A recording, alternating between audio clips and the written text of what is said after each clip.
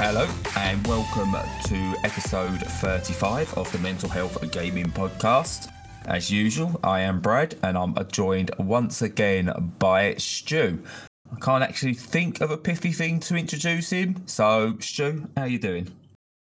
Not too bad. I've not had the greatest of weeks. Everything is starting to ramp up and feel a little bit tense again. I don't know whether it's just me or whether that's a wider thing, but it's definitely there. Yeah, no, we'll touch on it a bit later, but as we spoke pre-show, that there's definitely a switch in atmosphere out and about at the moment. But thankfully, we haven't always got to be out and about, and we can be indoors and we can talk about games. I'm going to go as usual and ask you what you've been playing, but I might interrupt depending on what your first selection is. So off you go, Stu, as usual.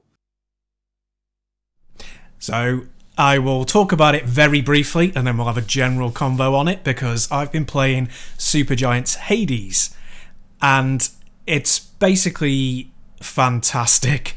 It's universally liked, it seems. It's got great review scores and people like it. Yeah. And I'm really pleased for Supergiant because they released Bastion, if people remember that one, and they should. I thought, yes, well, I mean, we can debate that, but I thought it was a fairly average game. I'd sort of give it 6 out of 10, but it did really, really well. It made them a lot of money, and then they released Transistor, which I thought was a far superior game as a second game and as a second release, and that didn't do anywhere near as well.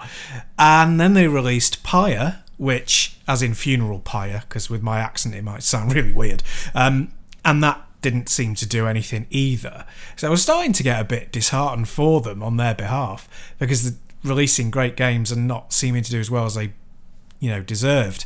But now Hades seems to be knocking everyone on their ass, which is fantastic. So I think this is the first time we've played the same game during a week that is out on release, and that we didn't arrange to play together, and that we both love. So over to you and your impressions. Yeah, so slight disagreement with you on their back catalogue.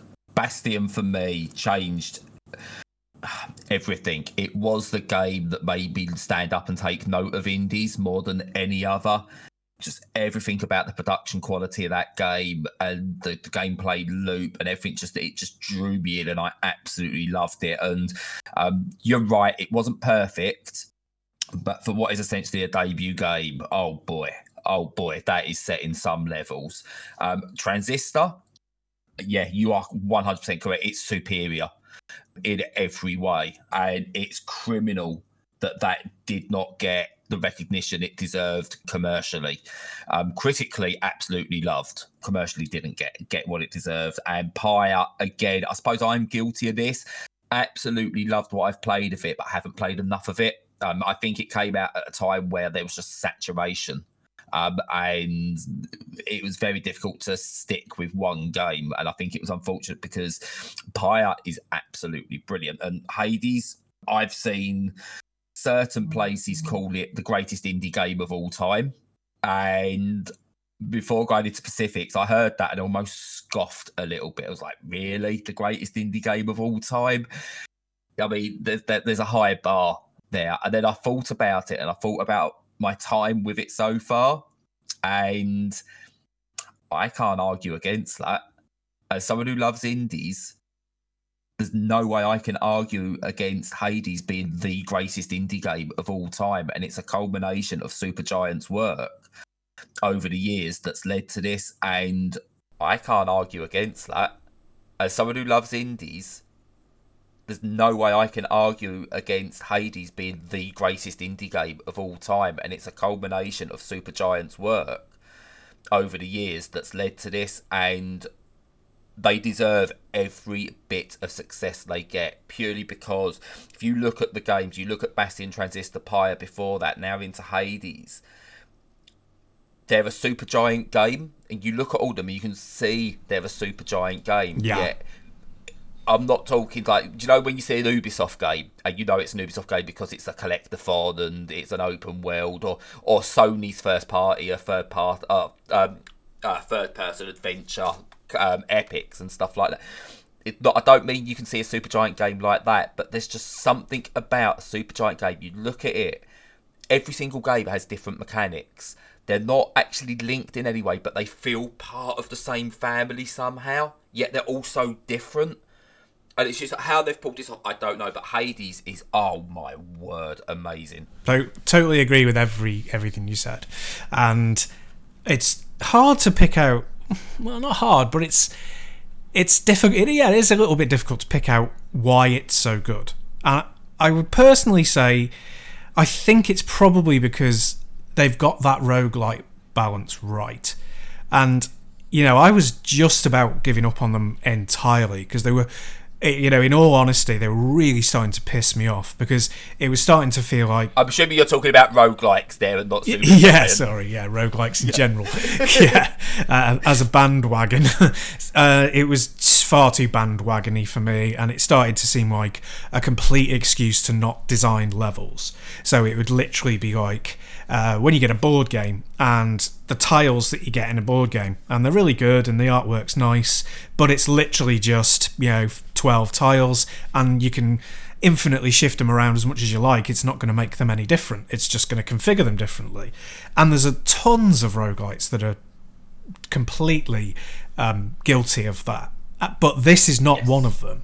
And I think the reason is because the variety in the art style helps, the variety in the enemies helps, but also the quality of the action and the speed of the action turns it into far more of an arcade game, which I always bang the drum for, than both their previous stuff and roguelites in general. Yeah, when I look back at roguelites, I'm a big fan of roguelite games anyway on the whole. But I can name a few that really stand out and have stood the test of time. So Dead Cells, I think, is one that will do it, but does have frustrations about it. And Binding of Isaac is just an absolute pinnacle of roguelikes, possibly now surpassed by Hades. But yeah, roguelikes, there's been so many other games that have tried to get in on it that haven't understood what made those roguelikes so damn good, that they are just a copy and paste of an idea onto, as you said, onto almost tile sets, without doing much about it.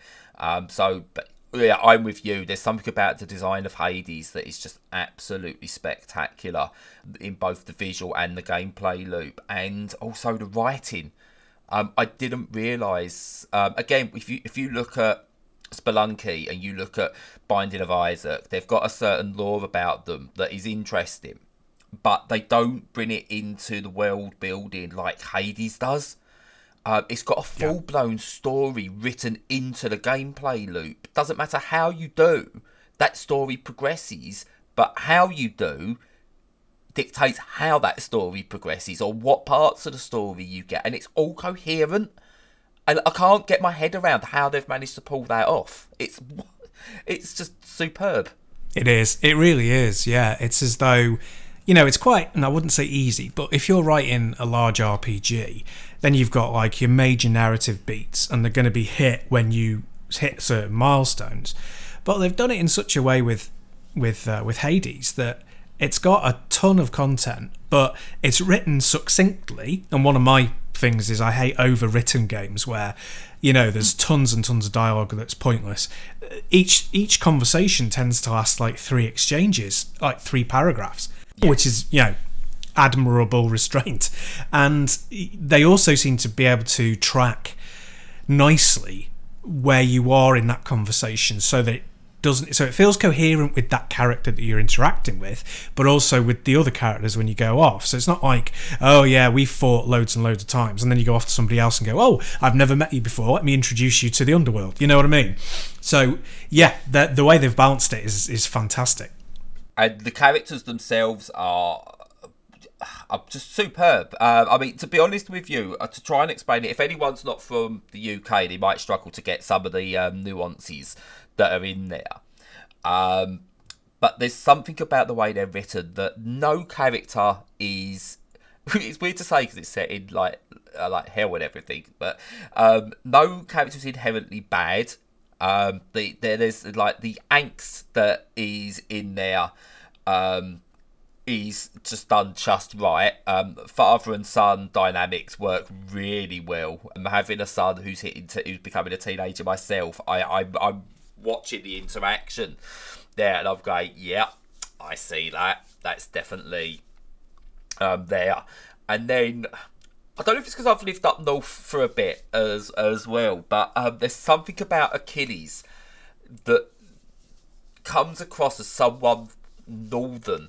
It's just in the way he is and how supportive he is of your character, that there's just something, I don't know, sort of like Yorkshire to Northwest based about him. Just the praise he gives and the constructive criticism he gives, and he's for me, I don't know how other people feel about it, but he's my favourite character in the entire game. There's just something about the way he is in that game that I just absolutely love. Yeah, they are excellent, and I think there's a really strong Northern European influence in it, which is kind of odd. You know, it's not something you expect to see.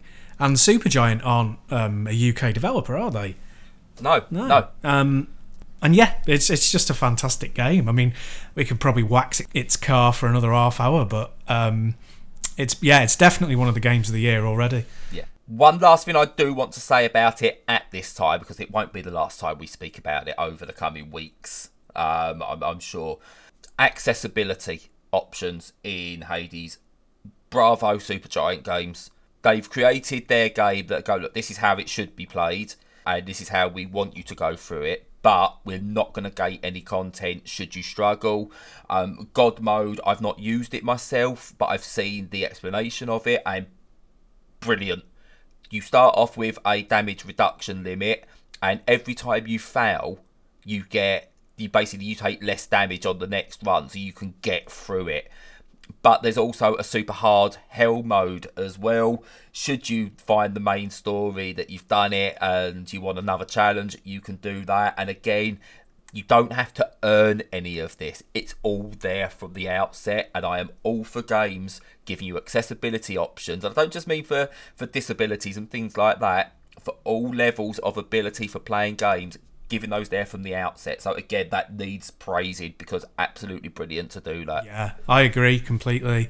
Yeah, no, similar to you, I haven't really gone into those options, but I love the fact that they're there. They're really, desperately needed, and it kind of contrasts strongly with the other sort of fighting supernatural creatures game I've been playing, which is going to tie into our other conversation, which is Ultimate Ghouls and Ghosts. Ultimate Ghosts and Goblins, which I was talking about last week. So I completed that, and it's fantastic, but it's fantastic with a huge asterisk on the end, which is, you can't play it on PSP. Because on PSP, it's pretty much garbage, and that's because of the form factor, the technical limitations, and the difficulty. And it's a huge sort of round of applause and tick in the box for emulation, because you can set it to 60 frames per second, which is really important, especially in Twitch games. You can set it to high resolutions, so you can actually see what's going on, and you can use different controllers, which is important because the PSP is not good for precise controls, to put it mildly. And you can use save states, which are absolutely vital, because it's such a ridiculously over difficult game. And not just hard in a, I died because it's difficult, fair enough, but you died unfairly because things respawn off screen and hit you through floors. That kind of unfair. So I don't mind attempting a level, and if I die because I was crap or I wasn't fast enough, fair enough. But I'm not going to accept I'm standing there dodging one thing and then something that I could never have reacted to kills me. So it fixes that problem, by cheating, but it fixes it, and it doesn't make the game particularly any easier either. It just means that you don't have to. It's a single player game. Do what you want. Yeah. Essentially, it's. Yeah. It's adding your own accessibility to it. Yeah. And that's fantastic, and that is kind of one of the reasons why emulation is so important as well. Yeah, no, I'm with you. It's It's going to allow me to play games that I otherwise miss and can't play anymore, or games I used to love playing and can't play anymore. And emulation is absolutely great for that. And one of the things that I struggle with, though, is the morality of how far do you take emulation? How far back do you go? And what reasoning should you give for using emulation?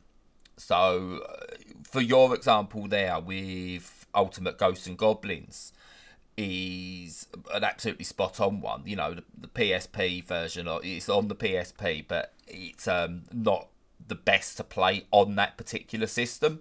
You've bought the game, you own the game, so you find another way to play it to get the best out of it. And that, I think, is an absolute great way to do it. And by no means do I advocate emulation to say, let's play, I don't know, Breath of the Wild without buying it or something like that, because that's straight up piracy. But yeah, it's going with stuff like that. My moral quandary at the moment comes to a game that will be coming out soon that I've owned and I want to play again, but I do not want to reward the company behind it. So it's Scott Pilgrim versus the World. I've had that on the 360, completed it, and I've got a yearning to play that again. I don't have a 360 anymore.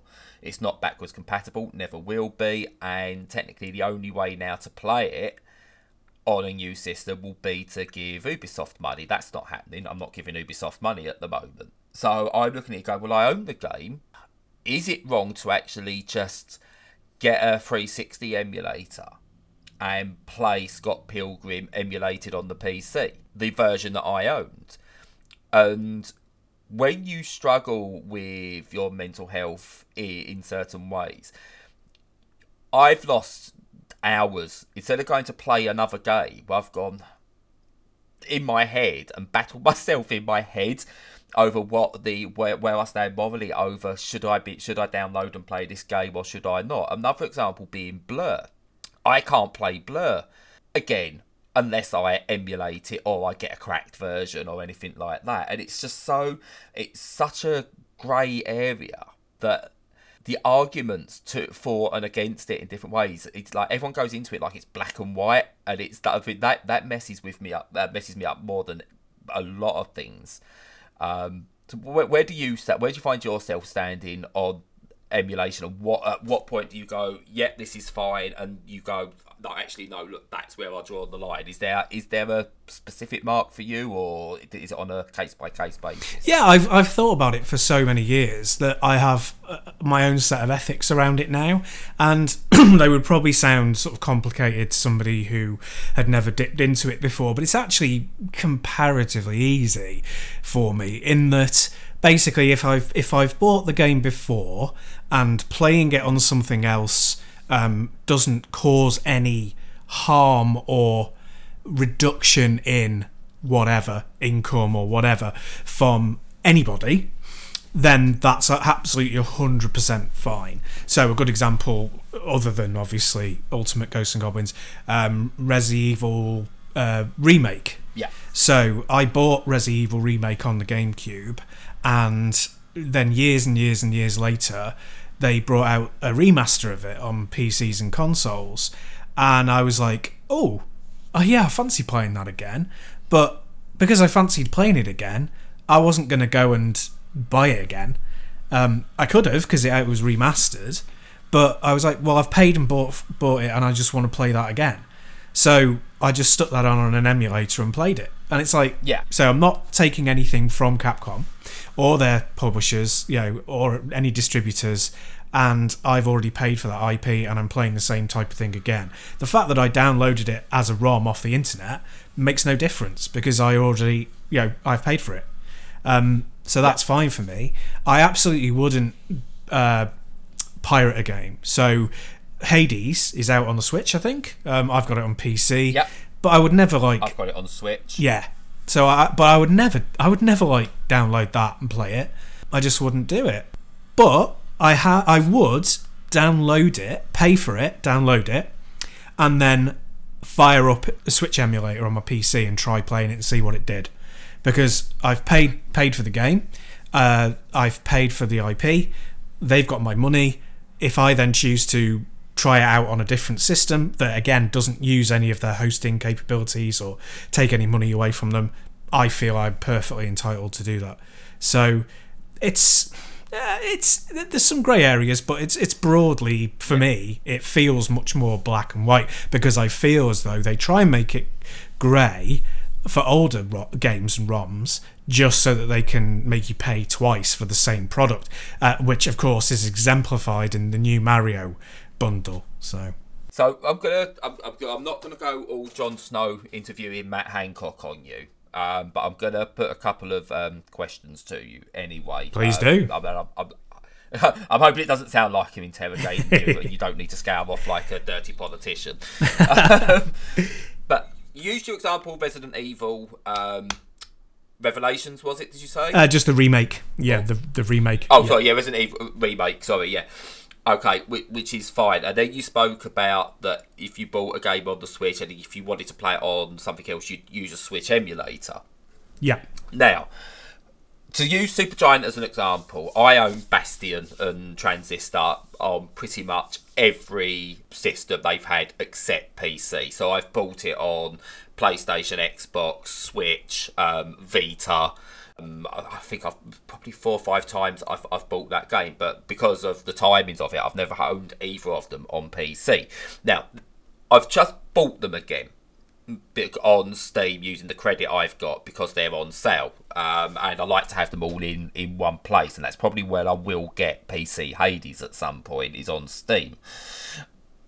So, where would you stand on that? Because I want to play them on PC, but I own them 5 times over already, having paid money for them. Where's your what would you say there is, should I be buying it on PC, or would I be within my rights to go, actually, instead of doing that, I'll just get an emulated PS Vita version and play that on PC instead? But because it's still readily available, should I be buying it because I want to play it on PC? I'm not playing it on PC because it's the only way to still play that game despite owning it elsewhere. I can still play that on other systems, but I want to play it on PC. So I've made the decision to purchase it. But then to take it to another degree, Droplets was available on PC, but I can't play that. So I would need to pirate that to be able to play it. So does it matter if the game is accessible still on that platform? Does how many times you've purchased that game matter? Or is there something else that you reckon that comes into it? Yeah, all of those things do matter, and that's where some of the difficulties come in. What I would normally do is, so I don't normally bother. So Hades is a great example. So I would buy that on the best platform available to me. So I bought it on PC. I normally only stick stuff in an emulator that's currently available if it's an exclusive to a platform. So I want to play that game, but the platform is not ideal for it. So a great example of that, and unfortunately something that didn't work properly for me, was Astral Chain. So on the Switch it runs at 30 frames per second. So I bought it and I was happy with it, but I was like, yeah, I would be happy with this at 60. That really is where this needs to be for a fighting game. So I'm like, okay, well, I'll fire it up on my PC because I've paid for it and it's not available on PC. Unfortunately, it's not emulated properly and it doesn't work properly at all. But it was because it was only available on one platform that wasn't ideal. I was happy to try it on something else. If I bought the Astral Chain, the version of Astral Chain on Switch, and a PC version came out, I would more than happily just double dip and buy it on the PC. Yeah. For Droplets, I would you've bought it once. It's not available anywhere. Just get it. Just get it. You're not hurting anybody or taking money from them by playing it. Unfortunately, no one cares enough about that game to have it available anywhere, even to pirate. So trust me, I've been trying for the best part of the last half decade. I'm about the only person that actually cares about that game. Yeah, but Scott Pilgrim. So the new version coming out, are they just republishing that under their wing? I believe it's a remaster. Right. Okay. So I don't know. But again, that just brings up a whole new morality background that you need to wrestle with, I think, because I say, do I want to reward Ubisoft for a game I really want to play? Yeah. I'd rather PayPal the developers personally and go, look, there's that. By the way, I'm just going to go and pirate your game now because I don't want Ubisoft to have more money because they're a scummy company who don't deserve anything. Quite right. Quite right. Which again, I think is probably why I'm so big towards indies, because if it turns out the developers of like the Supergiant games were massive arseholes, then I could just easily just go, well, you're just not getting any more money. I'm directly punishing you because you're a small indie company. But it just does get so much more complicated with the bigger companies. And I think that also adds into the mix the idea of piracy, because you pirate or you emulate. We'll say pirate. No, I'm not gonna sugarcoat it. If I was to pirate Art of Rally, that is taking a sale directly out of a developer's pocket, because it's a very, very small team have made it, and it takes directly from them. And those individual sales make a difference. A company like Activision, Ubisoft, EA, a game I might not have played anyway and stuff like that, does it make a difference? This is where I suppose honesty stakes comes into it. When I was younger, I pirated games because it was cool. I'm on about like in my early teenage years and stuff like that, where someone would come round and went, "Oi, fella, got a few moody PS1 games. Do you want some?" So I'm like, well, yeah, of course I do. How do I do it? Blue tack in the PlayStation. Yep. And yeah, in terms of pirating, I've done it before where I've pirated games. I've played it, enjoyed it, but actually, do you know what? Now I'm going to buy it. And I don't think I used to really worry, but as I got older, I used to worry about it, the effect it would have on different companies. And it was only like I'm thinking about preparing for this episode that I really got thinking about it. And yeah, I do prepare sometimes. Do you? And looked at yeah, definitely. I'm just kidding. And I looked at like Game Pass and stuff like that, and went, essentially that's the same as what I used to do when I used to pick up a game on the Moody from someone to play it, decide I liked it, and then bought that game. I get a game on Game Pass, or let's say Humble Bundle, or I suppose to a degree it doesn't really count. Well, I suppose it does because it's got their Vault and stuff like that. Or any of these services where games come and go. I play it, and if I like it and it's not available there, I buy it later, because it is it's a way of trying out the games more than anything, stuff you wouldn't usually want to try. And so it's an interesting one, piracy. I don't think piracy is always like the negative thing that it's always thrown up to be. There are always going to be those that will, you look at Brazil and stuff like that, and it's like they've given up trying to even combat it in those areas. But then at the same time, I got the chance to play a game like Thrill Kill on the PlayStation 1 through piracy. And I'm absolutely glad I did, because, boy, that game was crap. And I'd have been gutted. Well, you couldn't buy it anyway because it was banned. But it had such an aura about it that when I then played it, I was like, oh, is that it? It's not even that bad in terms of like why it was banned. The game's bad. Maybe it was banned because it's a bad game, and that's a good reason to ban games. Oh, they should do. But yeah, it's a really weird one. And because of the way my brain works, it's the sort of thing that I battle with for weeks and months on end. It's really, really dumb. I wish I could just go, I'm just going to pirate this game because I fancy it, or I'm just going to emulate this game because I fancy it, not have personal internal debates over the whole thing.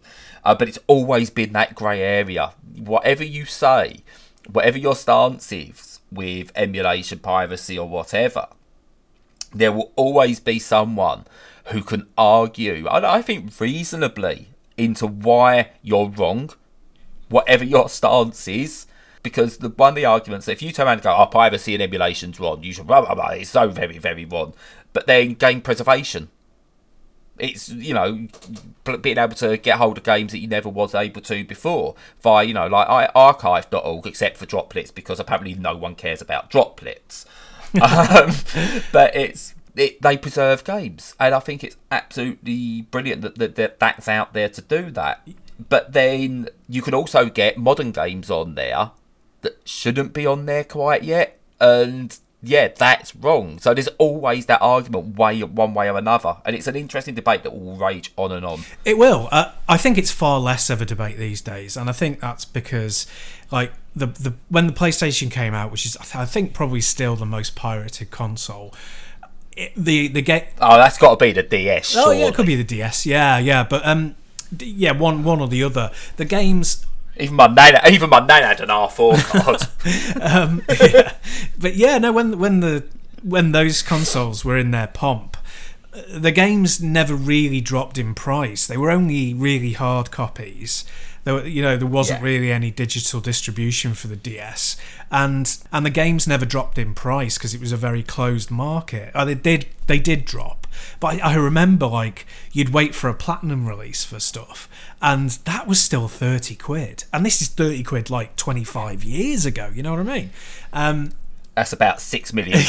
Yeah, money, with inflation. Like yeah, so it was crazy money, and I think when they found a way, to get around it, that was it. Everyone was doing it. I think nowadays with sales and the fact that if something is full price for its first 2 weeks, and then it's going to have 10% off, and then you can knock 10% off that every at least 3 months, say for 5 years, until it's like 50p. Yeah. So the boundary between piracy and emulation is more clear than it ever was, I think, because games come out, if you pirate them, you've got very little excuse, because it's going to get cheap down the line, it's going to stay available online for you, and it's going to end up costing nothing. So, but there are these real edge cases, like you said, Droplets, and like a few others knocking about, like Ultimate Ghouls and Ghosts. I keep calling it that. Ultimate Ghosts and Goblins, where there are several factors that stop it being, anything that you could just buy. I would say, to end off, what my point would be, if there's anyone out there worried about doing it, now obviously, technically it's illegal. Downloading a ROM off the internet is illegal. But for me, that's just, that's insane. That's just craziness to have that blanket thing. I would say if the game is not available to buy anywhere, then especially if you've bought it before, but not limited to if you've bought it before, then you can download it, because it's not available anywhere to pay for. So get it. And then if it comes up in the future, somebody goes, oh, here we are, I'm going to republish this, then support them and give them the money. Unless it's Ubisoft. And that's another problem, because Star Wars Squadrons is coming out, and I don't really want to give EA my money. But if I buy a second-hand copy, so they don't get it, I'm forced to then play it either on the Xbox or on the PS4, and I want to play it on my PC for VR and for the HOTAS that you gave me, all that stuff. So yeah, I mean, but I'm not going to break the law to do it, unfortunately, because I've got morals about it. But yeah, no. So just my points on that, to a degree, this is what's interesting, and this is where we're getting the changing face of video games. Always there's the arguments of you need physical because it's game preservation, and I get that, because they can't take that away from you. However, if a game only ever came out as a hard copy on a PlayStation 1, and every PlayStation 1 in the world dies, you can't play that game anymore. Yeah, exactly. That's dead. That game, your physical copy of that game is dead. Now, I know that's an extreme case, and that's unlikely to happen in our lifetimes, and someone's going to have a preserved version somewhere, but the longer time goes, the harder it's going to be to play that physical copy anymore. Now, digitally, yes, they can revoke those licenses, but the second a game is out on anywhere where internet is possible, you can get hold of that game again in some fashion, apart from Droplets. And you're right as well, sales. I've got some credit on my Steam account, and because I'm on a Supergiant love fest at the moment, I picked up Giga Chess, which isn't Supergiant, Train, which again isn't them, but I also picked up Transistor, Pyre, and Bastion. and I paid a grand total of £13 for 3 of the best indie games ever released and a couple that I fancy taking a chance on. £13. And sales like that, which weren't possible in years gone by, unless it was a complete fire sale for a trash game, are the reasons why I think digital is a good thing at times, and why there's a less of a need to pirate modern video games. And emulation, I don't see it being a thing of the past, but as we see more things like, maybe not Antstream as such, but more services like that, more streaming services, I honestly think we'll see less and less need to actually go out and download an emulator game, because it will be available in some fashion, as long as they don't get greedy and make it that it's actually easier and cheaper to go and pirate. Yes, no, I agree. People very often only pirate when they don't have the availability and don't have the immediate access. Yeah. Same with TV. Yeah. Netflix, everything. I can't remember the last time I actually went and pirated a TV series, which used to be, everyone was doing that a decade ago, because it was, oh, this thing's out in America, when's it coming out here? We've got to wait 3 months. Well, I'm just going to go and stream it instead. Yeah, exactly, yeah. People just want accessibility for things.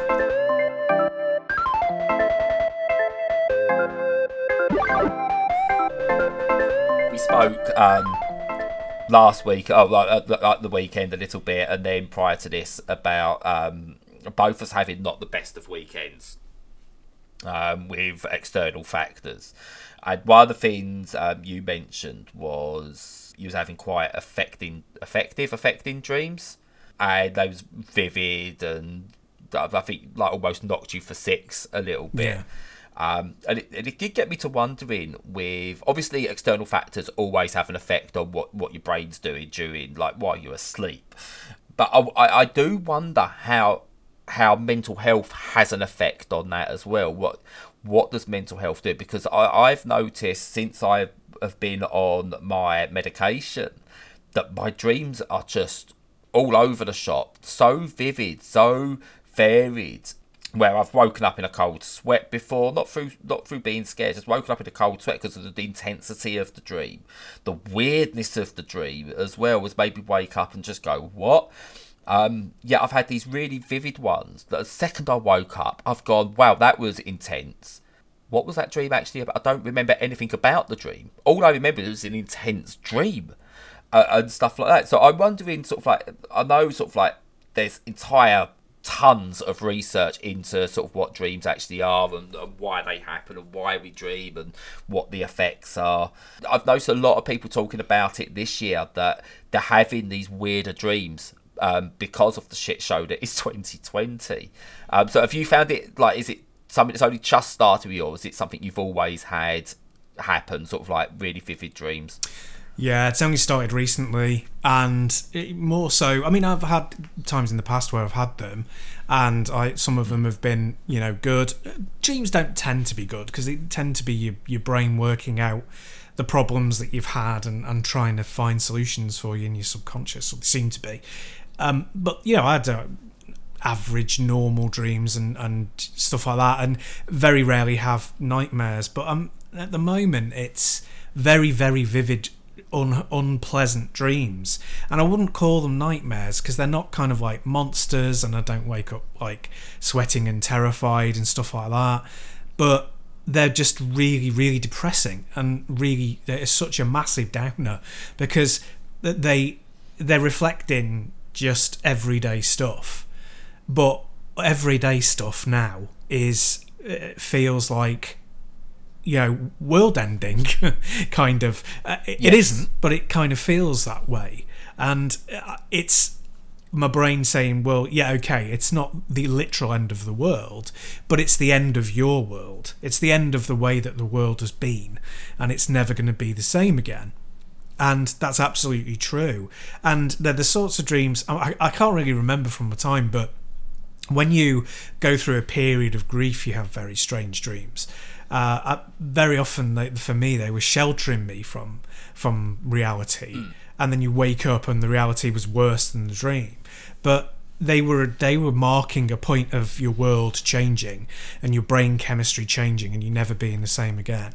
And it seems to be like that with this. So I will wake up from these dreams and my whole day will be ruined, because the things that you go, oh, okay, well, okay, so this COVID outbreak has happened in this place, and I heard a snippet about this species on the verge of extinction, and this, that, and the other, and you kind of downplay some and deal with others, but your brain doesn't do that, and it deals with them all at once, and then it's kind of like, I can't avoid all this horrible stuff at the moment, and then that's it. The day's literally been poisoned for me. I feel like I'm walking around poisoned when that happens. Yeah, no, it's really weird on sort of like, again, it seems to be actual events and the effect they have. I'm not going to go into a long drawn out here's what this dream was, but I mean, I've spoke about before where I'm identified now pretty much as non-binary, and I remember going sort of like to bed and having a dream where I had a dream. I dreamt about Hansel and Gretel, almost like a Tim Burton cross Geiger style fever dream of Hansel and Gretel, where I was both Hansel and Gretel in the dream, and I was being shoveled into an oven by a giant witch-looking thing. That was basically shoving me in, telling me I'll never be accepted, you'll never be accepted, and it was just loads of different faces in this witch. It was just this really vivid dream, and I woke up and I remembered this dream. It's one of the rare occasions that I remembered the dream, and I was like, what the was that? What on earth was that I've just dreamed about? And then sort of like a little later in the day I was thinking about it and went, bloody hell, that's come off the back of me talking about actually admitting that I'm non-binary, actually understanding where I actually stand in all of this now. Not being able to know what I was when I was a child, and not understanding that I was never like masculine, never overly feminine, so I'll never fit in. And along with my ADHD and my weirdness in inverted commas, and then sort of going, actually, I've never been afraid to say like, this guy's attractive or this person's attractive, or I'm in a heterosexual, like a loving heterosexual relationship, or as my partner puts, what do you mean loving? But we're in a loving heterosexual relationship, but I just so happen to be comfortable that I can be attracted to anyone. And so I think just like looking at that my dream was me sort of trying to deal with public perception of what people see as gender and sex now, and what that is. And it's just like, again, I think that was because of the meds I'm on as well at the moment, because they seem to be almost hallucinogenic in terms of what they do to you while you sleep. And I think you're right. It's like you said, like when you dream, it's your brain is trying to find solutions to what's happening in your life. So they're never sort of like dreams aren't designed to make sense, because it's your subconscious trying to work things out. But I remember that one just really sticking out as just terms like this, almost like the imagery within this dream just being so freaky. And they're the sort of dreams I'm having about all kinds of different things at the moment. And I think it's 2020. Yeah. And a mix of my mental health and the meds I'm on. And it's just so weird. Yeah, there's not been a time in our lifetime that has made us turn inwards so much. Because not only have we mentally had to turn inwards, obviously, because so much is changing, but we are literally physically turning inwards and staying indoors more often and doing more things indoors and at times forced to be indoors, not against our will, but as part of a social cooperative kind of action. And well, most of us. Yeah. Yeah, most of us. Yeah. But so it's changed the way that we behave. And even if ostensibly nothing that you do has changed in yourself, everyone around you, or lots of people around you, have. So that changes you. So yeah, it's a very insular time, a very interior time, where you're trying to work things out. And that, even if it's going to end up positive, things have to be knocked down to be replaced. And at the moment, I feel like stuff's getting knocked down internally. Yeah. Like the walls that made up me are kind of being knocked down, and it's time for new ones to be put up, kind of thing. That makes sense. Yeah. And I think you're talking about, obviously, they are sort of like everyone on the whole being sort of having to look at themselves, look at the wider world, deal with themselves a lot more. They've actually got to deal with personal issues head on, because they can't. Used to be able to escape things, personal issues, by going out to work or going out with your mates, if you had any, and doing certain activities to try and hide what you was going through. You can't do that as much now, so you're having to deal with these things head on. And again, I wonder if we're collectively now dealing with a lot of stuff. There's a reason why Black Lives Matter movement is gaining such ground and traction, why people are not putting up with Trump's bullshit anymore, why people are actually rising against governments, the discussion around transgenderism, you know, people like J.K. Rowling are not getting away with comments that, do you know what, I think even a year ago they might have got away with. Yeah. And all things like that. And I remember looking at it and seeing a discussion I had, like, my son came home from school and was talking about something to do with Harry Potter and transgenderism and stuff like that, because it had been mentioned at the school. And someone had mentioned about, do you know the hypothetical bearded rapist that's going to pretend to be a woman so they can go into the toilets and rape women? You know, that guy that's always hanging around. And that's something J.K. Rowling believes. And I remember some people go, you know, it's got to be true, you know, or not true, but there's got to be elements to that, because it's in her, you know, it's her new book is about someone who dresses like becomes a woman so that they can get access to certain people so they can kill them, blah blah blah. Bearing in mind that J.K. Rowling also wrote books about wizards and fantastical lands that don't exist. So yeah, don't hold her up as a bastion of what might actually be possible. No. Okay, here's an outlier. One person might think that they can pretend to live as a woman for a certain amount of time to get the gender identification certificates if they need to go and use the women's toilets. Because again, I don't care if you if I go into a woman's toilet and I've got a 3-month grown beard, even as someone who considers themselves non-binary, I'm not going to be accepted in that woman's toilet, and people are going to raise eyebrows. To be able to be accepted to go into that woman's toilet, I'm going to need to go through a few different physical changes and prove mentally that that's where I am and stuff like that. If I was doing that just because I wanted to rape or hurt somebody, I'm not going into that level of detail. I'm not going into that. So this hypothetical person does not exist. But these discussions are needing to be had. And again, seeing them now, because you're more exposed to all of this, because not just because of the social media, but because we're all seeing more social media, because we've got more time on our hands. Again, I think that's how I've been having dreams about that kind of thing. And it's all there. It's all sort of like the only time you're stopping now is when you go to sleep. And that's when your brain is just trying to unpack everything, and everything that's being thrown at your brain at the moment, both on a personal level and a wider level, is just so fucked up at the moment. And that, I think, explains why you're seeing more and more people have more vivid and disturbing dreams. Yeah, definitely. The rate of change in society is so fast at the moment, because, as I say, it's unprecedented. Yeah, it is, because it's all turned inward. So yeah, it's pretty crazy. It's an interesting one, for sure. But I think the final point I want to make on all of this, and I think it draws it all together really, really well, and I think people will really get me with this one.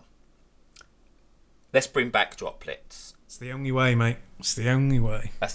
Honestly, it's what's going to save 2021. Get droplets remade before 2021 and everything will be fine. Yeah, well, you'll be happy anyway. Yeah, well, that's all that matters. Yeah.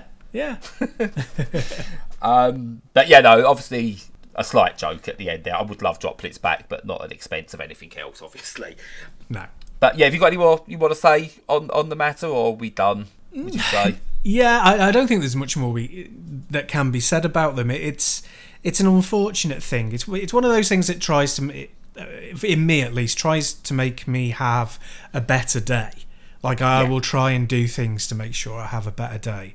But it does make, on some days, it makes it very difficult. But yeah, I'll keep trying, and luckily not knocked back by it too hard each time. Yeah. So that's a positive to leave it on, I suppose. Yeah, and the one positive I think that has changed in all of this, and one message that has started to get through, is the message of it's okay to not be okay. That when someone asks how you are, you can go, yeah, I'm a bit shit actually. Yeah. And you haven't got to go, oh, okay, how do we deal with this? As we did, I think, yesterday when we exchanged pleasantries and, you know, what's on the docket for this week. It's like, oh, it's a bit shit. Yeah, it's been a bit shit here. Doesn't need a massive in-depth discussion about why things are shit, but it was kind enough to know that I'm just going to admit that it's not been a great day, or it's not going to be a great, you know, I've had a bit of a shitty weekend. We're seeing more and more people be able to admit that, and I think that's one of the positives that's definitely coming out from everything. That, you know, when you ask how someone is, you don't want to hear, yeah, it's all right, which is usually code for, yeah, you don't even want to know. Yeah, definitely. And I want to see more people just, if you turn around to me and go, yeah, it's a bit shit, I can turn around to you and go, was it something you want to talk about? And it's like, no, I just felt like saying, you know, it's not been the greatest weekends. This has happened, and, you know, I'll deal with it and move forward.